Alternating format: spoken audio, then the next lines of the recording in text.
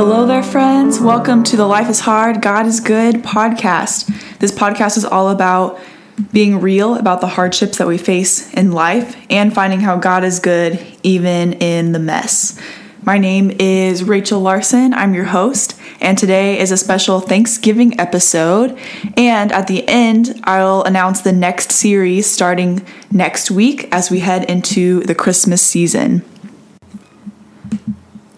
I've been reminded recently of what a journey this podcast has been. It started in January of 2021, but recently a friend from church who just found the podcast asked if it started out as something different, with it being called Life is Hard, God is Good, even though the topics aren't necessarily all focused on our deep struggles. As you know, this started in 2021, and if you've listened to the first episode or some of the first episodes, you know that it was after what was easily the most painful year of my life in 2020. COVID aside, it was just a rough year. And if you've listened, you can see the journey, and that even though life still presents its challenges, we can always find God's goodness. So I just want to say thanks for listening and thanks for being part of this journey. God is really good, and I'm so thankful to Him for all the healing that He's done in me and that I've been able to share what He's been teaching me through different life struggles and different circumstances. He really is so good, and we have so much to be thankful for. So with that being said, we can jump into Thanksgiving, which is this week. It's crazy. So this past weekend, my husband and I took a trip to a nearby town with 3 goals. We wanted to hike, we wanted to eat ice cream, and get beef, because apparently this town has really good cow products like dairy and meat. So we ended up actually doing none of those things. I checked the weather forecast in advance. It was supposed to be cloudy in the morning and then possibly start raining in the afternoon.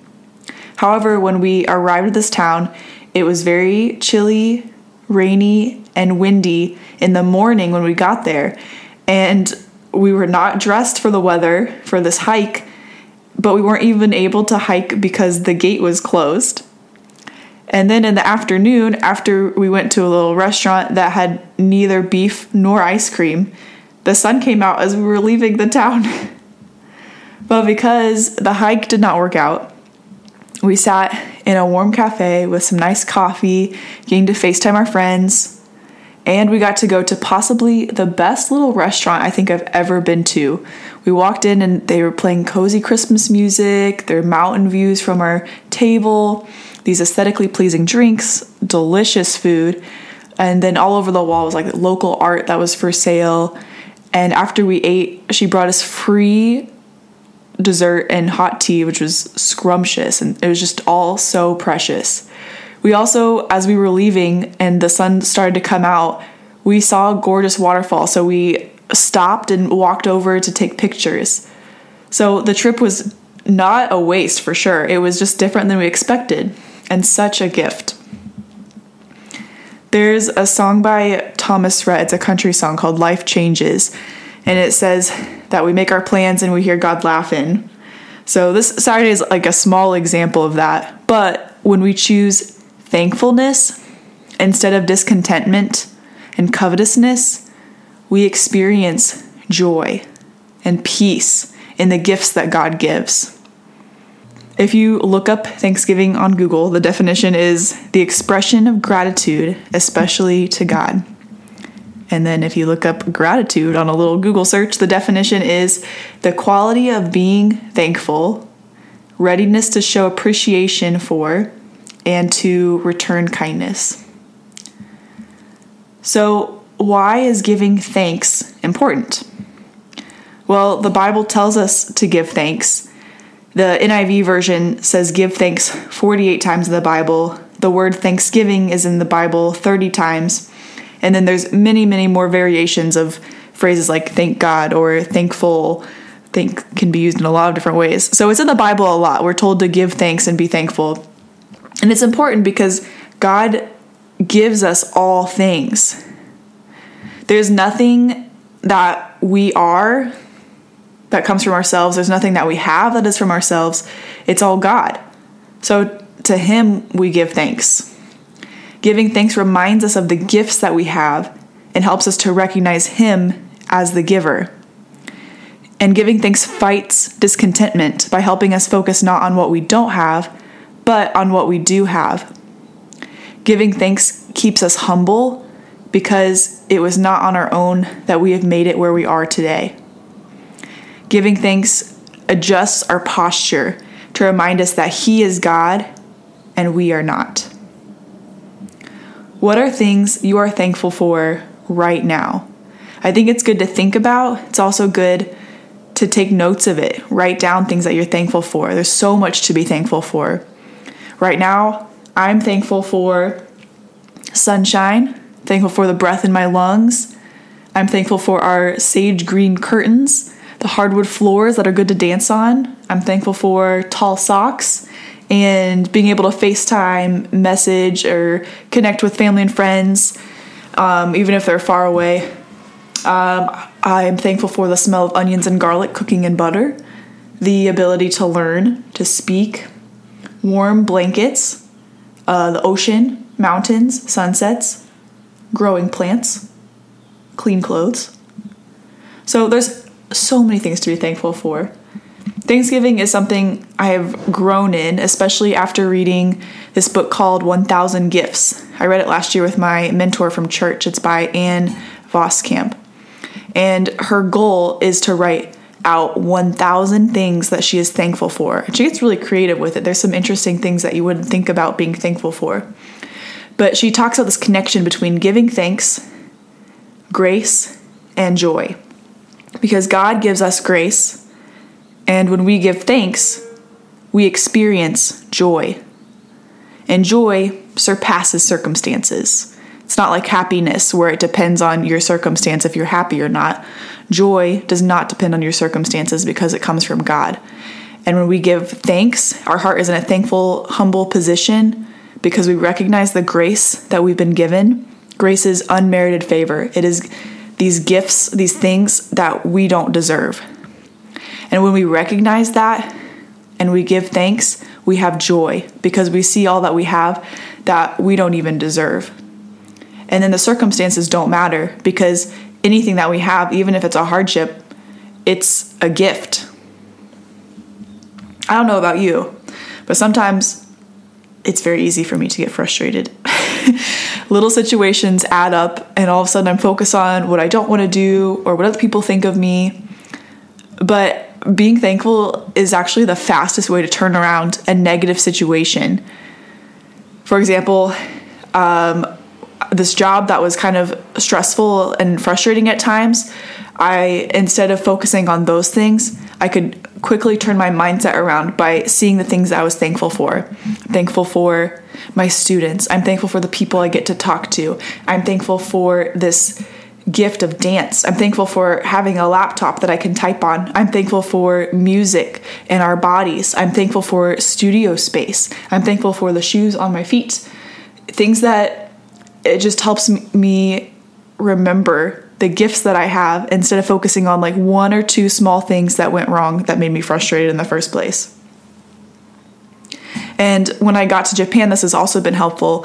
In the first couple of weeks when I was noticing things that I was missing, I would write down the thing that I missed, which I think it's still good to recognize the hardships or the things that are sad. Like thankfulness isn't blanketing over like sad or hard emotions, but it helps bring joy as well.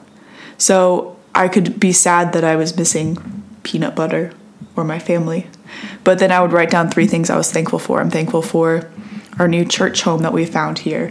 I'm thankful for our patio. I'm thankful for mountains surrounding us. And thankfulness does not change the circumstances. It doesn't mean that circumstances have changed, but it changes our attitude toward the circumstances. We're actually reading, my husband and I have like these little Devo books that we'll sometimes read like at breakfast time. And today's was about thankfulness. Wow. And it says being thankful is a heart issue, not a circumstantial one. We can't always change our circumstances, but we can always choose to be thankful to God. And that's from A Little God Time for Couples is the Devo name. So, do you ever have situations turn out differently than you planned, different than you expected, or that you wanted? How do you respond when that happens? We can focus on what we do not get or what does not happen, or we can accept the gifts that God gives. Are you struggling with giving thanks? Is it hard to think of things that you're thankful for or to thank God for your current circumstances? Ask God to change your heart, for Him to open your eyes to see the gifts that He's been giving you, what's in your hands right now. That you're looking around and you're seeing all the things that are hard or things that you don't have or things that turned out differently than you expected, and you're missing the gift in your hands that's right in front of your nose. Talk to Him. Ask Him to help you change your heart, to be thankful, to be humble before Him who gives us all things. So I'm going to read this little passage from Psalm 100. It's kind of a tradition for my family. We read this little passage at Thanksgiving time. The title of the chapter is Be Thankful. Let the whole earth shout triumphantly to God. Serve the Lord with gladness. Come before Him with joyful songs. Acknowledge that the Lord is God. He made us, and we are His people, the sheep of His pasture. Enter His gates with thanksgiving and His courts with praise. Give thanks to Him and bless His name. For the Lord is good, and His faithful love endures forever. His faithfulness through all generations. I'm thankful for each and every one of you. You are made in His image, and He loves you so much. And as I promised, I will announce the series for Christmas time. I can't believe we're in that season already. So the new series is about who is Jesus. Based on C.S. Lewis's argument in Mere Christianity, our next series will be on the 4 L's and an additional non-L. It's not the typical Advent feel-good, lovey-dovey sort of feel, but it is important for us to know who God is, and especially around Christmas time, remembering why He came. And sometimes the holidays are times of hard conversations with people that we love, whether that be family or friends. At holidays, and just talking about religion comes up a lot, and it's important for us to know why we believe what we believe.